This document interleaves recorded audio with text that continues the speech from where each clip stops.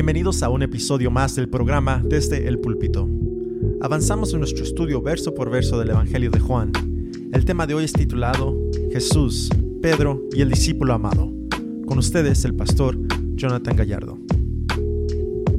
En realidad este es un día muy emocional para mí, en el sentido de que terminamos el Evangelio de Juan hoy. Así es que después de 3 años, hermanos, amén. Ya algunos dicen amén. Otros no sé por qué están diciendo amén tan fuerte. Pero entiendo. Pero gracias a Dios que realmente durante todo este tiempo su palabra nos ha formado, nos ha instruido, nos ha enseñado bastante, y agradezco a todos ustedes, los que estuvieron aquí desde el inicio de, cada domingo. No es que vienen por mí, pero que se disciplinaron en estar, en estudiando, entendiendo la importancia secuencial de un estudio o predicación expositiva todos los domingos, verso tras verso, verso tras verso, simplemente deseando su palabra más. Y hoy volteamos entonces por última vez, no por última vez en la historia de la iglesia, pero mínimo en la serie de Juan, volteamos por última vez a Juan capítulo 21. Y terminamos el Evangelio, más bien el escritor Juan termina el Evangelio de una manera fascinante. Para algunos es anticlimática, pero para muchos esto es una de las mejores finales que podemos ver en un evangelio, porque nos recuerda como discípulo en qué creemos y por qué creemos. Desde el inicio del evangelio de Juan, el intento y el esfuerzo y el propósito, como hemos estudiado domingo tras domingo, es que Juan nos quería enseñar a Cristo. Nos presentó a Cristo, el Hijo de Dios, el Dios encarnado, el Verbo se hizo carne y habitó en medio de nosotros, y habita en medio de nosotros. Nos demuestra la persona hermosa de Cristo Jesús y nos da certeza de que todo lo que se escribió acerca de este personaje, acerca de este hombre, es verdad. Fíjate cómo empieza. Vamos a empezar en el versículo 23, que es un poco abrupto, pero entendemos el contexto. En el versículo 23, por eso el dicho se propagó entre los hermanos que aquel discípulo no moriría.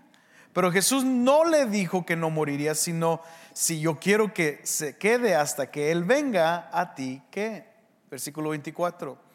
Este es el discípulo que da testimonio de estas cosas, y el que escribió esto. Y sabemos que su testimonio es verdadero. Y hay también muchas otras cosas que Jesús hizo que se escribirían en detalle. Pienso que ni aún el mundo mismo podría contener los libros que se escribirían. Este final nos demuestra el poder de la palabra de Dios.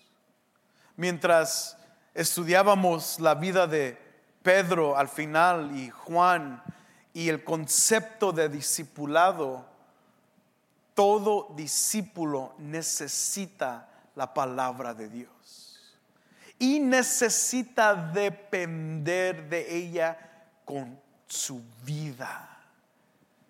Si hay una marca que identifica a un discípulo, es su amor por la palabra. Si hay una marca que que identifica la calidad y la vida de santificación en un discípulo es su amor, su devoción a la palabra de Dios. Quiero que veas rápidamente al Salmo, si puedes brincar un poco al Salmo.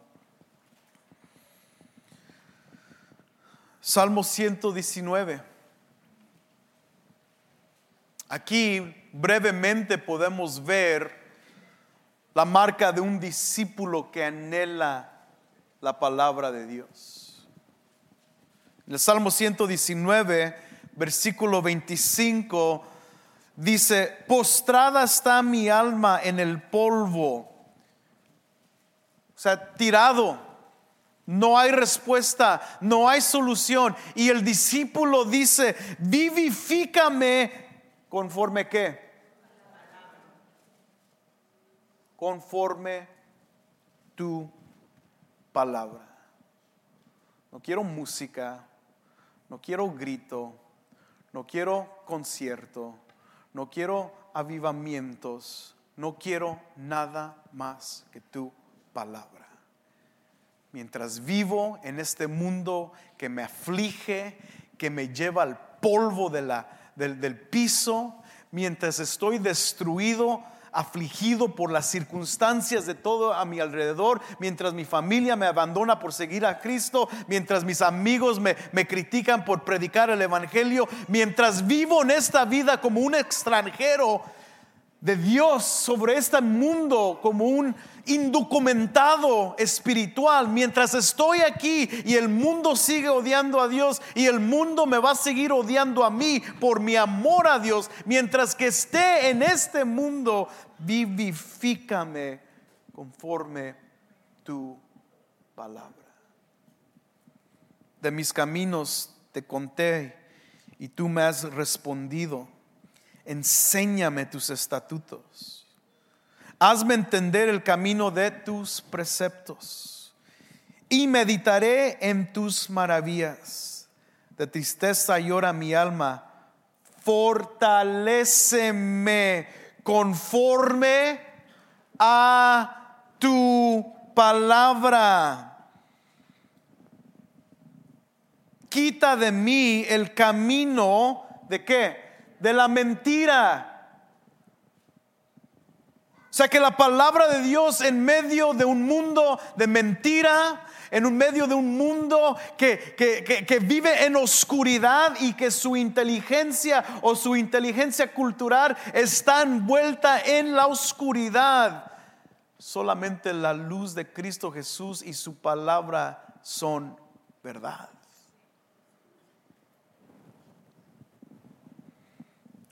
Y en tu bondad concédeme tu ley. Versículo 30.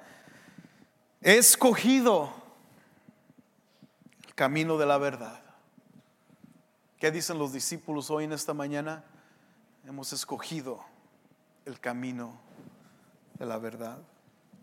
He puesto tus ordenanzas delante de mí. Me apego no a tus milagros, no a tus cosas asombrosas. Me apego a tus testimonios. Señor, no me avergüences. Por el camino de tus mandamientos correré, porque tú ensanchas mi corazón. Y al fin el discípulo sigue diciendo: enséñame, oh Señor, el camino de tus estatutos, y lo guardaré hasta el fin. Hermano, el discípulo desea la palabra de Dios, ama la palabra de Dios y vive por la palabra de Dios. ¿Por qué? Porque es palabra de Dios, porque es verdad, es verídica. No tenemos ninguna duda de que todos los domingos que estamos aquí, cuando abrimos el libro, no tenemos ninguna duda de poder pensar: ¿y qué si no? es verdad. ¿Y qué si aquí fallaron o erraron? Al final de cuentas, ¿qué no los hombres escribieron la Biblia? ¿Qué no un hombre puede fallar? No hay ninguna duda en que la palabra que se nos ha presentado y que se nos presentará hasta que Cristo regrese por su iglesia es verdad. Esto, hermano, viene a la luz de algo que comúnmente pasa en las iglesias. Y en el primer siglo no hay tampoco un exento de esto. ¿Qué sucedió cuando Jesús dice en el versículo 22, regresando a Juan 21, cuando Jesús está teniendo esta conversación con Pedro que estudiamos estas últimas semanas, y Jesús le dijo: si yo quiero que él se quede hasta que yo venga, ¿a ti qué? Tú sígueme. ¿Recuerdan? Pedro estaba preocupado ¿recuerdan Juan que estaba siguiéndolos cuando ellos estaban teniendo una conversación? Y Jesús le dice: ¿y qué? Si yo quiero que se quede hasta que yo regrese. ¿Y qué sucedió? Inmediatamente hubo una confusión. Inmediatamente las palabras de Jesús se confundieron, se malinterpretaron. Alguien dijo algo que Jesús no dijo.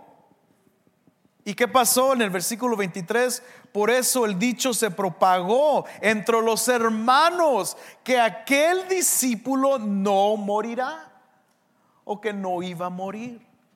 Escucharon lo que dijo Jesús y malinterpretaron su palabra.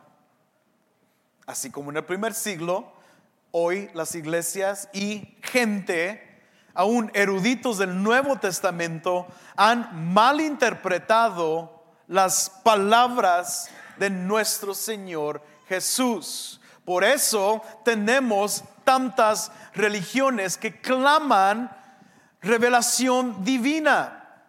Aún religiones recientes que nacieron en los últimos 200 años han interpretado falsamente o incorrectamente las palabras de nuestro Señor Jesús. Por eso tenemos testigos de Jehová, por eso tenemos mormones, por eso tenemos musulmanes, porque no entendieron las palabras de Cristo Jesús. Juan, como buen escritor y testigo fiel, entonces inmediatamente que hay esa confusión, termina el evangelio corrigiendo esa confusión. No permitió que esta confusión se siguiera propagando. No permitió que falsedad siguiera adentro de la iglesia. Cuando hay falsedad en la iglesia, se tiene que erradicar, se tiene que salir, se tiene que aclarar. Y es lo que hace Juan, para que así no haya ninguna duda de que si Jesús dijo, no dijo, qué dijo. Porque si empezamos mal allí, hermano, entonces todo lo demás que Jesús dice aún en el evangelio de Juan, ¿qué vamos a decir de eso? Bueno, Jesús dijo algo acá y no se cumplió. Entonces cuando dijo algo acá, posiblemente falló también. Y acá, y acá. ¿Y qué? Se empieza a desboronar todo el evangelio. Entonces Juan dice: este es el discípulo que da testimonio de estas cosas. Esto es importante porque ahí vemos un discípulo que ha observado la vida de Cristo de primera mano y ha testificado de esta vida delante de todos. Y esto, hermano, cuando cerramos el evangelio, estamos realmente enfocándonos en el gran contexto de la inherencia de la palabra de Dios, de la validez de la palabra de Dios. Qué chiste venir todos los domingos y abrir un libro que no es verdad.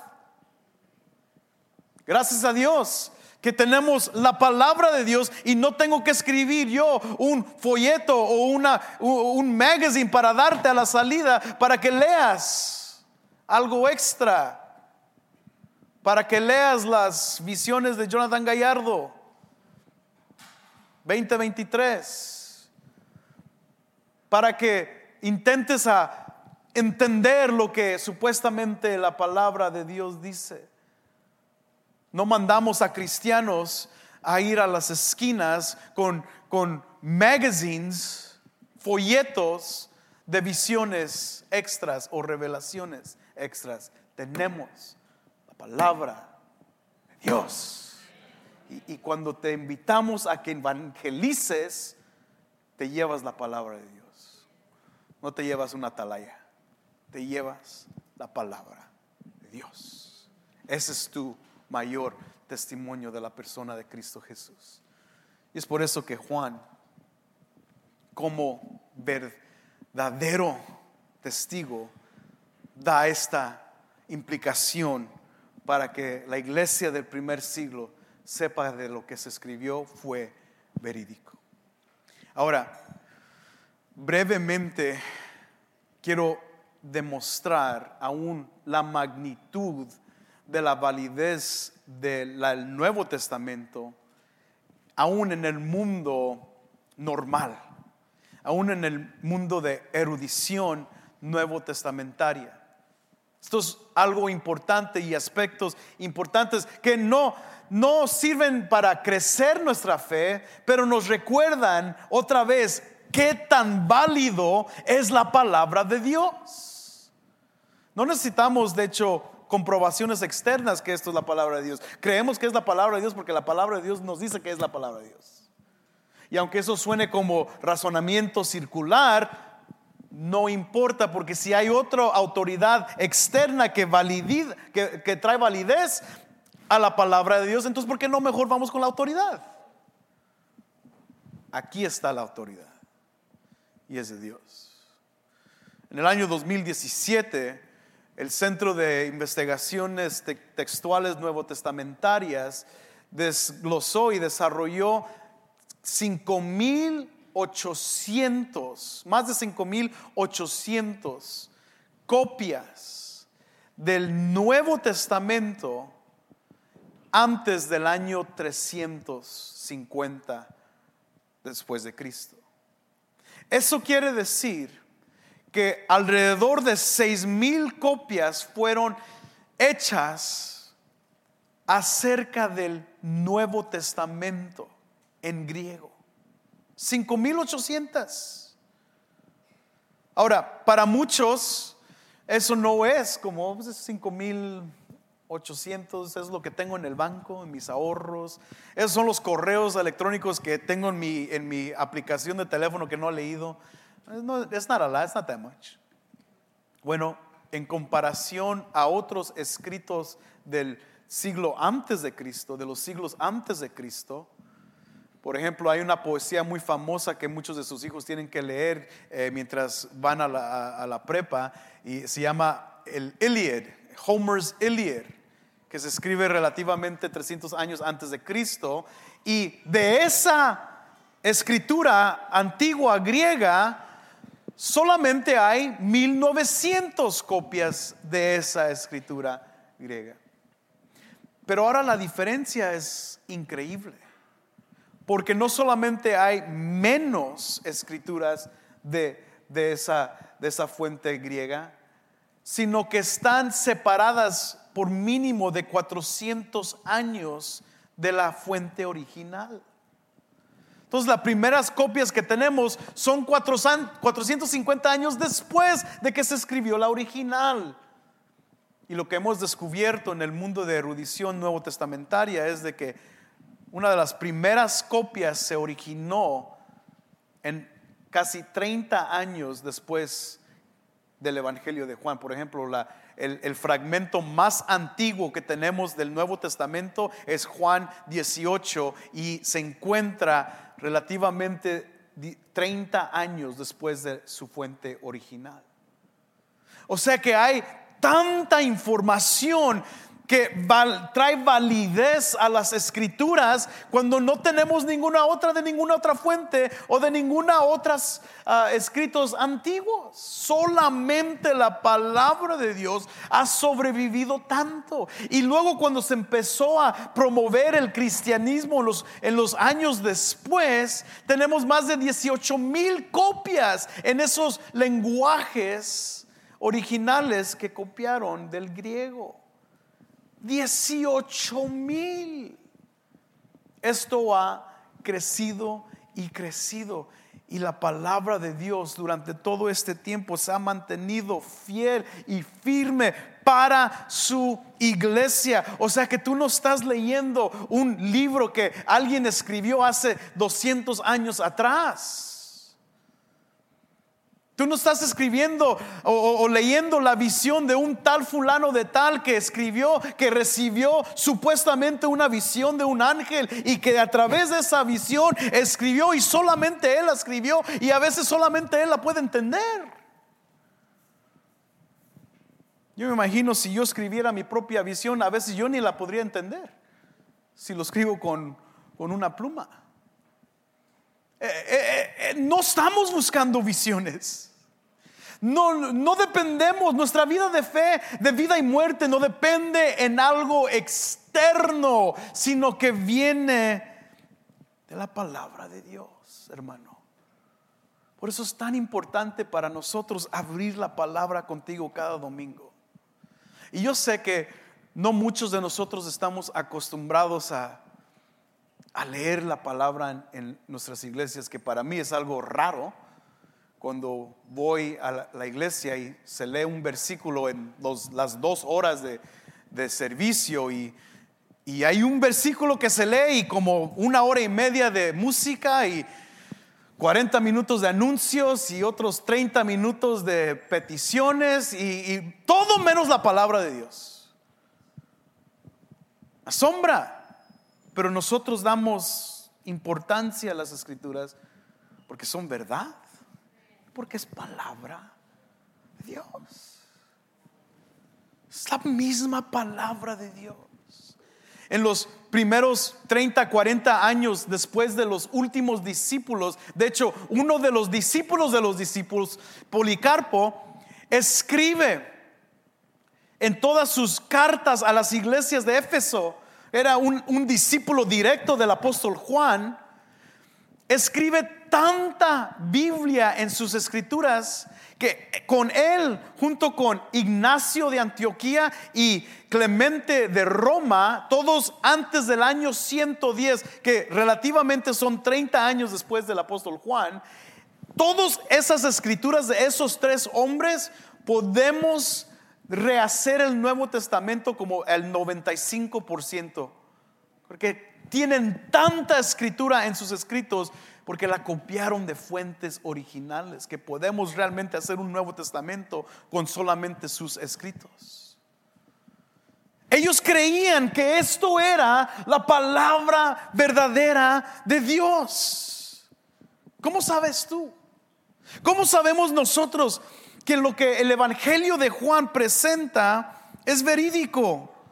¿Cómo sabemos que lo que Jesús hizo es verídico? Bueno, lo sabemos porque cuando el Verbo se encarnó, habitó en medio de nosotros, instruyó a sus discípulos y sus apóstoles, y luego prometió que el Espíritu iba a venir a sus discípulos y les iba a recordar toda verdad. No les iba a simplemente traer memoria. ¿Te acuerdas cuando Jesús estaba por allá? ¿Te acuerdas los 153 peces en el mar?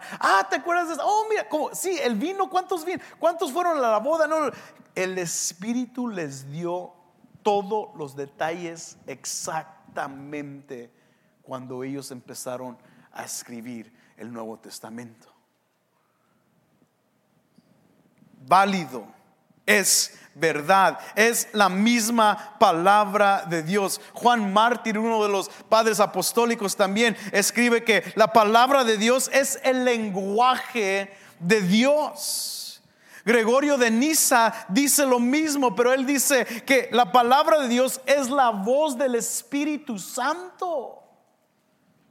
Y esto es lo que vemos todos los domingos.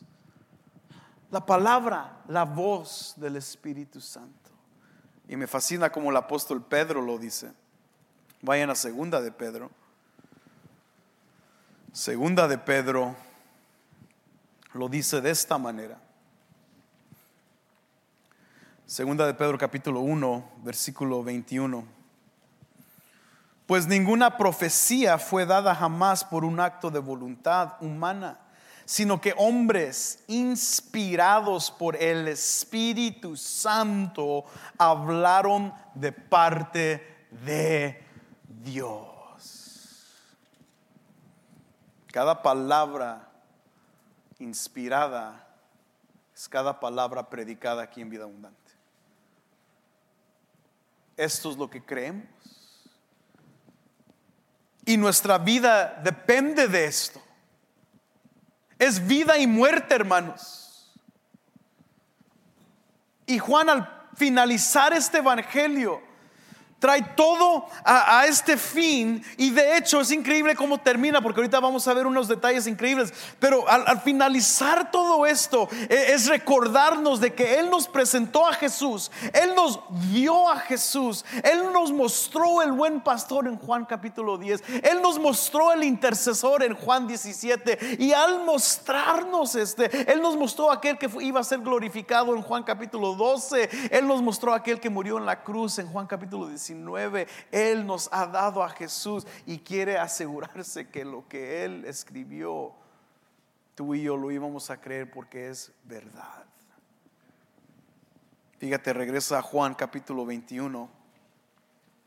Notamos el pronombre plural aquí en este mismo versículo, que nos afirma que Juan escribe el evangelio. Dice el versículo 24: este es el discípulo que da testimonio de estas cosas. Ahí está afirmando a Juan como el escritor del evangelio.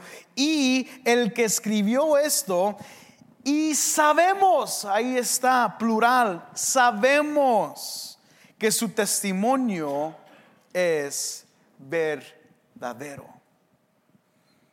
Este grupo de personas que dicen o que están afirmando el versículo o el evangelio de Juan, son aquellas iglesias de la cual Juan mismo pastoreó. Todos aquellos que dicen, Juan escribió este evangelio y nosotros conocemos su testimonio, y al conocer su testimonio podemos concluir que lo que él ha escrito es verdad.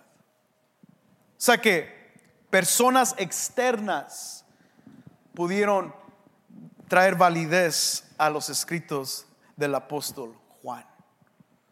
Y en estos versículos lo que vemos del versículo 24 y 25 entonces es la conclusión de un evangelio que nos ha presentado el Salvador, y ahora el mundo sabe que necesita un Salvador. Y al saber esto y al reconocer que hay un Salvador que viene para dar su vida por pecadores, entonces uno ya no tiene excusa.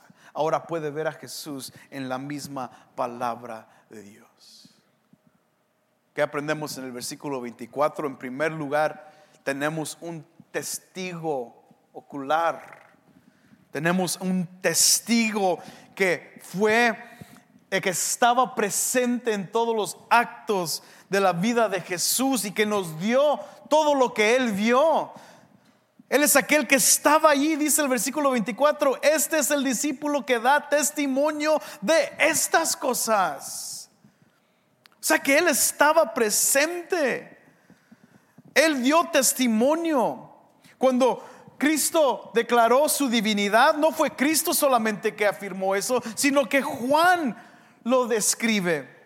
Juan describe que Cristo hizo milagros. Jesús no simplemente dijo que hizo milagros, Juan lo describió. Jesús no solamente clamó resucitar de entre los muertos, sino que se escribió que Cristo resucitó entre los muertos. Y como fiel testigo podemos depender de esto. No sé si has estado en un accidente de automóvil y alguien te pega, ¿no? Y porque cuando estás en un accidente de automóvil nunca es tu culpa, ¿verdad? Y te pegaron. ¿Y qué pasó? Se fue el cuate. Te dio un trancazo y voló.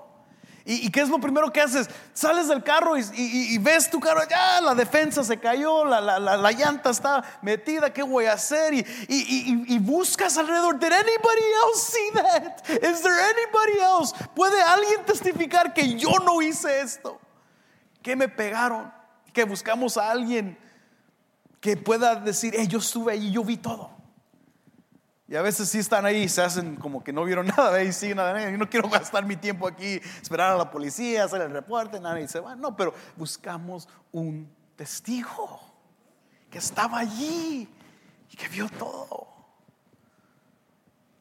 Eso es lo que Juan está dándonos a nosotros. Y es importante para Juan clarificar este asunto, porque en el primer siglo la mayor parte de las personas que estaban en las iglesias donde Juan estaba no estaban vivos cuando Cristo estaba físicamente presente. Por ejemplo, el apóstol Pablo en el famoso capítulo de 1 de Corintios capítulo 15, cuando está describiendo la resurrección de Cristo y nos está dando un testimonio de la resurrección de Cristo, él dijo que Jesús se le apareció a 500 personas. O sea que hubo 500 personas que vieron la resurrección de Cristo. Muy diferente en el tiempo de Juan. En el tiempo de Juan no existían esas personas, no estaban vivas. Entonces Juan tiene que aún esforzarse para asegurar que cuando lean esto van a creer. Van a creer. ¿Por qué crees que escribe esto? Fíjate la epístola de Juan, primera epístola de Juan, famosa parte de primera de Juan. Lo hemos leído ya varias veces. Y al leer esto es un recordatorio otra vez de la importancia de este testigo. Primera de Juan, capítulo 1, versículo 1. Lo que existía desde el principio, lo que hemos oído, lo que hemos visto con nuestros propios ojos, lo que hemos contemplado y lo que han tocado nuestras manos. Esto escribimos acerca del verbo de vida. Versículo 2. Y la vida se manifestó, nosotros la hemos visto y damos testimonio y les anunciamos a ustedes la vida eterna que estaba con el Padre y se manifestó a nosotros. Lo que hemos visto y oído les proclamamos también a ustedes, para que también ustedes tengan comunión con nosotros. En verdad nuestra comunión es con el Padre y con su Hijo Jesucristo. O sea que esto es, ¿qué dice Juan? Lo vimos, lo oímos, lo contemplamos y ¿qué? Lo tocamos. Yo me recosté en su pecho, dice Juan. Escuché palpitar su corazón. Caminé con él. Yo estuve ahí cuando le predicó a los fariseos. Yo estuve ahí. De hecho, yo estuve ahí cuando le predicó a la samaritana. I was there. Yo lo oí. Y esto es lo que él presenta. Hermanos, nosotros no estuvimos físicamente ahí con Jesús tampoco, pero tenemos su palabra y por eso podemos predicar. I wasn't there, but I know it's true. Why? ¿Por qué crees que es verdad? Porque esta es la palabra de Dios. Es viva y eficaz. Es la palabra que es como una espada de dos filos. I'm not ashamed to use it. No estoy avergonzado de usarla. Sé que es verdad. Es la que cambia vidas. Es la que suaviza corazones. Hermano, algunos de ustedes son uno de los hombres más malosos que he visto en mi vida, pero los he visto llorar por la gracia de Cristo Jesús. Los he visto caer a los pies de Cristo Jesús. Hermano, ningún narco te puede hacer eso. Ningún Una cantidad de cocaína te puede hacer doblar como la palabra te ha doblado. Muchos de nosotros éramos duros de corazón, aún mujeres duras, malas. Pero cuando la palabra se les presentó, se doblaron. Esta es la palabra que tenemos y conocemos que es verdad. Los detalles son detalles de énfasis. Claro, son énfasis porque vemos en Juan los detalles increíblemente. Siempre se los traía a la luz a ustedes para enfocarnos en estos detalles, para ver qué es lo que nos estaba enseñando Juan. Juan es tan detallado como testigo que aún conoce la mera hora que los discípulos iban a ir a la casa acompañándolos a Cristo en Juan capítulo 1 versículo 39. Es tan detallado Juan que aún él observa cuando Judas se sale de la mesa para ir a hacer su negocio en el capítulo 13. Es tan detallado Juan que él recuerda la cantidad milagrosa de peces que Jesús le dio en la playa. ¿Cuántos recuerdan la cantidad de peces? ¿Verdad? ¿Cuánto es? 153. Se ganaron una Biblia gratis al final. No se cree. La va a pagar el pastor Ismael. ¿Cómo sabemos que fueron 153? Porque Juan lo escribió. It was detail. Detalles. Sabemos todo esto porque Juan estaba allí. Él conocía aún los sentimientos de sus mismos apóstoles, la gente que caminaba con él. Capítulo 2, capítulo 4, capítulo 6 demuestra cómo la interacción entre los mismos discípulos traían sus sentimientos al frente. Él conocía aún el detalle que cómo Pedro iba a morir. ¿Recuerdas que él mismo escribe acerca de esto?